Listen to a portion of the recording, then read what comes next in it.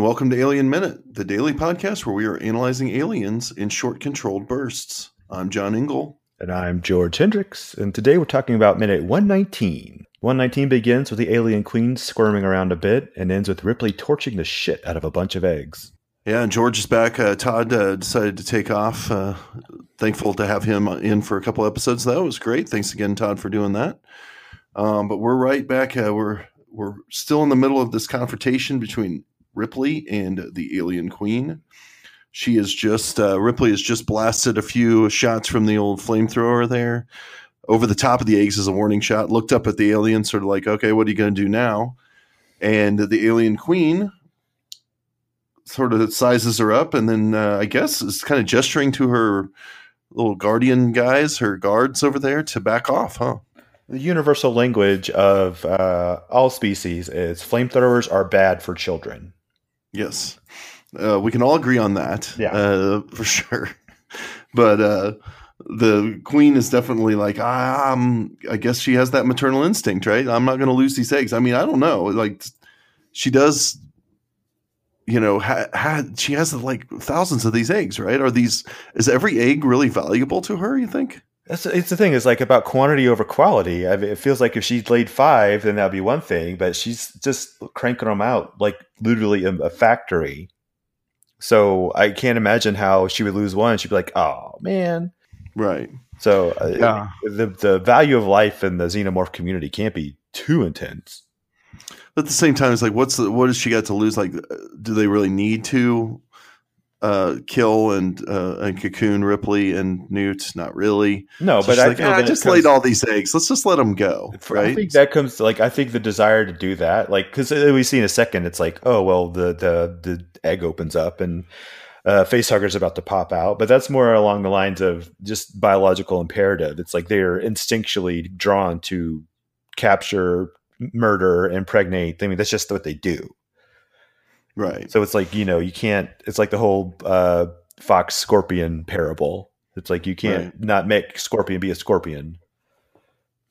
That's true.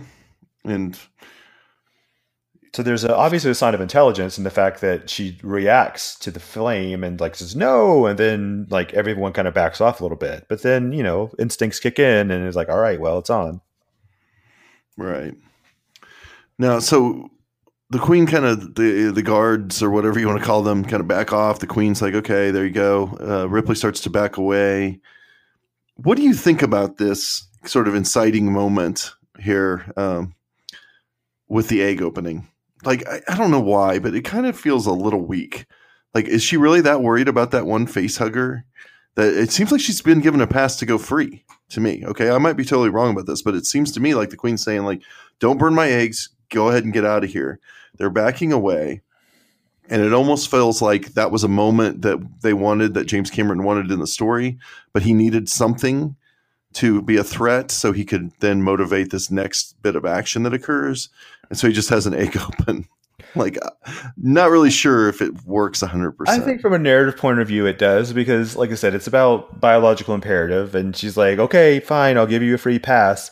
But it's really just a ruse in order to get her close enough to an egg about to open to where, she could be taken. The problem is there's a pretty long latency period between the time it opens and the time it comes out. So, Ripley's only real experience with the facehuggers has been one of sheer terror. Like, she's either only seen them on people and it's like murdering her friends, or when the one fell from the ceiling in the first one and it freaked her out, and then like the one in the lab that we're trying to get her and Newt, and she's having like a battle to the death with these things. Like, she only knows these things are bad news. And they're fast and they're aggressive. And so she sees these things open up. She's like, I'm not taking any chances. And plus she's got a bone to pick. Yeah, I know. I mean, the bone to pick part, though, is not a practical motivation. That's what I mean. Like, she's got a kid there. She just risked her life to save. They're in a position where maybe they can just leave. Obviously, what ensues from here on, I get it from a narrative standpoint. I get it from a character standpoint, but I don't get it from a practical standpoint at all. Like, her incinerating this whole room seems like just her getting catharsis, and there's not much of a practical purpose for it. It could be, but her also thinking, it's like, okay, we're about to be out of here, but she's looking at all these eggs. She's like, okay, nope, this is just a cycle starting all over again. And she's like I have to do something about this now, because she doesn't just like hit the flamethrower and then run. Like, as we were about to see, like coming up, she definitely takes out a lot of aggression, as well as like, shortening the life cycle of hundreds of these things. Yeah. No, I guess so. I don't know. To me, she creates a lot more of a dangerous situation than she creates a good like situation for Newt. But I don't know about the egg ruse thing. Like, she's already surrounded by eggs. Like, I feel like if the egg was the ruse, then why didn't all the eggs open? Why wasn't she just like swarmed with face huggers? I don't know. It's fine. I'm not nitpicking, obviously, but John, why are you trying to ruin the movie for people? I'm not. I feel like there could have been a better move would have been had, and I know it's real easy and kind of cliche, but if one of the there would have been a third alien behind her. Like, just anything, like something to just set off the action, or to make it seem like, okay, you were backing out. Oh, there's something behind you. She has to turn around to that. Then the other one's going to action. Like, those things seem a little bit more motivated. This egg opening, I don't know if it really calls for, especially seeing as we don't even see a facehugger. Yeah, I think it just doesn't call for her to go completely ape shit. It fits in with the symbology of, like, life cycle, motherhood, children, that sort of thing. It's not so much the fact that, because I think if a drone had come at her, it'd be just like another xenomorph coming at her. But the fact that it's like another face hugger, and that's where this all began, that she's sort of like trying to, like, symbolizing that she's trying to like truncate the life cycle. Like, she's trying to like interrupt it. And I think it's symbolizing, yes. Thematically, it's much more germane to the story than if she just was interrupted by another xenomorph. Because, of course, there's no need for her to do this. They're all going to die. There's a countdown for these aliens' lives, period. Like, if she really wants to kill all these aliens, all she got to do is leave. They're going to get blown up. She knows that. So there really isn't any reason for her to do this, as far as like, I got to take as many of these out as I can, or anything like that. They're going to get taken out. But when you talk about symbology, symbolism, like, if this is what, the catharsis involved. I mean, Cameron talks about that on the commentary. He's like, I don't know if this really makes psychological sense even in any sort of real way, but the audience believes it and it feels good. And it's somebody, it's that classic idea of baptism by fire, or you're purging by fire, and getting it is satisfying and it's great. And I'm not saying that I don't like it. I do like this moment, and I love, this for Ripley, in the context of it being a like character in a film. But if I'm Ripley and I've got Newt and I've done all this to protect her, I'm not going to create this situation. But also, she might not be thinking terribly rationally. Like, she's very emotional. Like, she's very cold and hard until she finally stops and like lets Newt in. So now at this point, she's the opposite.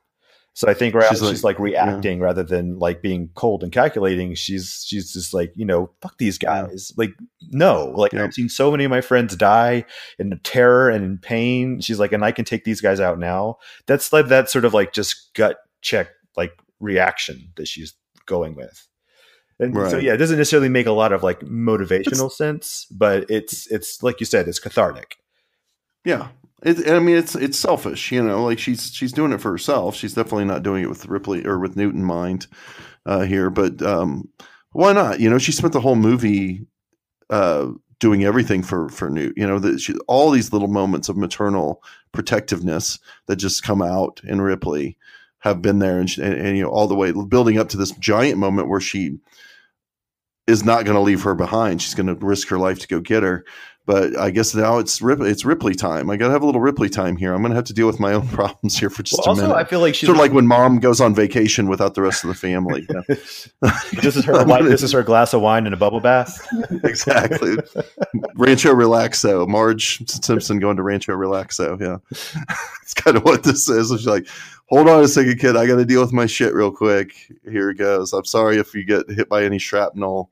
But this is going to have to get taken. That's another thing is, like, you got to think about just how, like, because she handles herself relatively well and everything, but we just got to like stop back and think how emotionally damaged Ripley is at this point, between the events of the first movie, being stuck in cryo sleep for 60 years, watching her, like, finding out her daughter is dead of old age, all these things. And then to top it off, now this thing's starting all over again. She's imprinted on a new kid. She's doing all this sort of stuff. Ripley is not in a good headspace. Yeah, no, I guess not. I mean, of course she's not. But then again, like I said, though, she has been behaving instinctual with the maternal instinct this whole movie. She's been doing things. She's been doing right by Newt the whole time.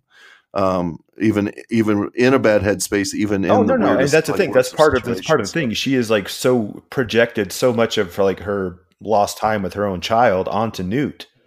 Mm-hmm. That she is like going, not just like doing what a mother would do, but taking it to 11. Of course, yeah, definitely. Yeah, I'm with you. I just needed to nitpick this. No, that's fine. Like that's what we're here for. But yeah, I just love the fact that she's such a high functioning, crazy person throughout this entire. Yeah, pretty much. She's antisocial. She doesn't want to go. They basically strong-armed her into doing this. She has nothing to live for. She is a walking zombie for like for a good chunk of it until like stuff starts to hit the fan. So the fact that she's still managing to pull all this out is remarkable. Yeah. Well, that's why she's the best. Yep. She's one of the most interesting action characters in movie history, for sure. Without a doubt. One of my top 5, that's for sure. Yeah. And I do love that shot when the egg opens and we cut to her and she tilts her head. She's just like, fuck, not fuck today. this. Not today, Satan. I've had it with this shit. Great. Man, I don't have much else to say about this minute. Honestly, all that happens is what we've talked about. Yeah, there's just like a fire and like the great puppet work. And, it's like, the thing is, I think the Queen Alien is terrifying with the sort of like the cold blue smoky light. But there's something much more terrifying about it when you just surround her in flames. It just has that sort of like, Boschian, like Geiger's wet dream hellscape going on. Just like add some fire to it and it just takes it to the next level. No, it's beautiful. All this flaming eggs are beautiful. And yeah, the Queen, some good puppeteering, obviously I think we're talking about the telephoto lens again. Yeah. We've got flame way in the foreground. They're not going to get that anywhere near their beloved puppet, but it looks like she's being like barbecued right now. It's great. It's a great shot there at the end of this minute. But all right. Well, I seriously don't have anything else. This might just have to be a shorty. Just a short. Get in and get it done. Yeah. Do you have let everybody know what you're at? Mogwai Minute. Yes. Here, I'll do it for you. Thanks. You know. Yeah. And we're of course at alienminute.com, on Instagram at Alien Minute Podcast, and on Twitter at Alien Minute Pod. All right. Well, that's going to do it for minute 119. We'll see you tomorrow for minute 120.